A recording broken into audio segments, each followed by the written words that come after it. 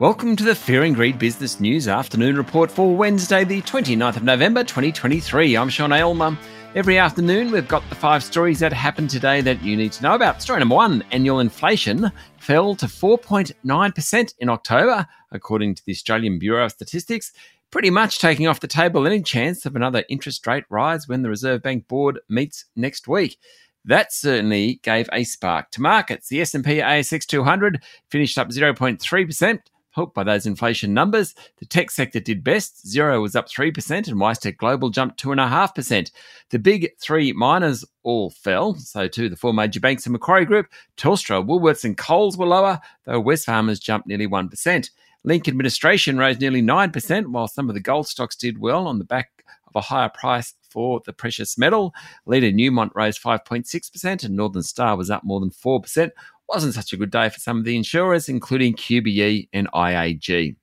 Story number 2, plenty going on in global markets, and much of it stems from a couple of Fed governors' comments overnight.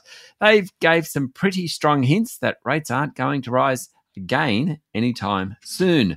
The US dollar fell to 4-month lows. The Aussie dollar is buying about 66.5 US cents, and bonds continue to rally. If rates aren't going up anymore, then government bond yields might have peaked. Investors have already been buying up bonds, and the Fed's comments only add to the urgency.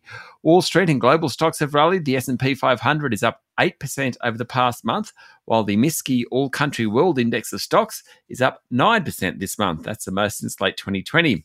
Gold hit a 6-month high today. It's up 12% since early October. Bitcoin climbed back above $38,000 US dollars a unit. That's at an 18-month high. All eyes now are on Federal Reserve Chair Jerome Powell, who will speak on Friday night, Australian time. Story number 3, plenty of corporate news around today.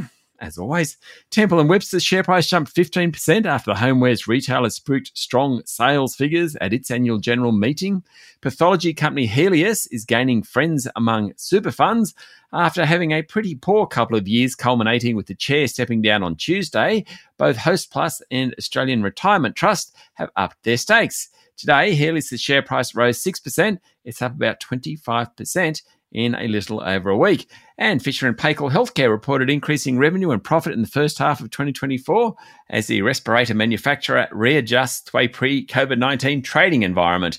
Its share price jumped 7.5%. Story number 4, Carnival Australia will pull 2 cruise ships from Melbourne after Ports Victoria increased docking fees by 15%. Carnival Australia's Chief Strategy Officer, Teresa Lloyd, said it was unreasonable for the state government to up the tax so quickly. More than 100,000 Victorians went on Carnival cruises in the last year, and the industry pumped about $380 million into the state's economy. Ports Minister Melissa Horne said the fees were raised by a modest amount to $32 per passengers from $28.50 to pay for maintenance at Melbourne's Station Pier. She said there was a record 126 ships booked to dock at the pier this year, and 105 ships had already booked in for financial 2026. And story number 5, Hamas and Israel are expected to release more hostages and prisoners overnight, the last day of a prolonged 6-day truce in the Gaza Strip conflict. Attention is now focused on whether mediator Qatar can negotiate another extension. According to Bloomberg, Israel has said the truce could be prolonged further, provided Hamas continues to free at least 10 Israeli hostages per day. But with fewer women and children still in captivity, keeping the guns quiet for longer may require negotiating to free at least some Israeli men for the first time. The total number of hostages released so far is 81. Those have been mostly Israeli women and children, along with foreign citizens. Separately, foreign ministers of the Group of 7 Nations yesterday called in a joint statement for an extension of the ceasefire and more humanitarian aid. About 159 hostages remain in Gaza. That's it for the afternoon report for Wednesday, the 29th of November, 2023. Michael Thompson and I will be back tomorrow morning with the Thursday edition of Fear and Greed Business News. I'm Sean Aylmer. Enjoy your evening.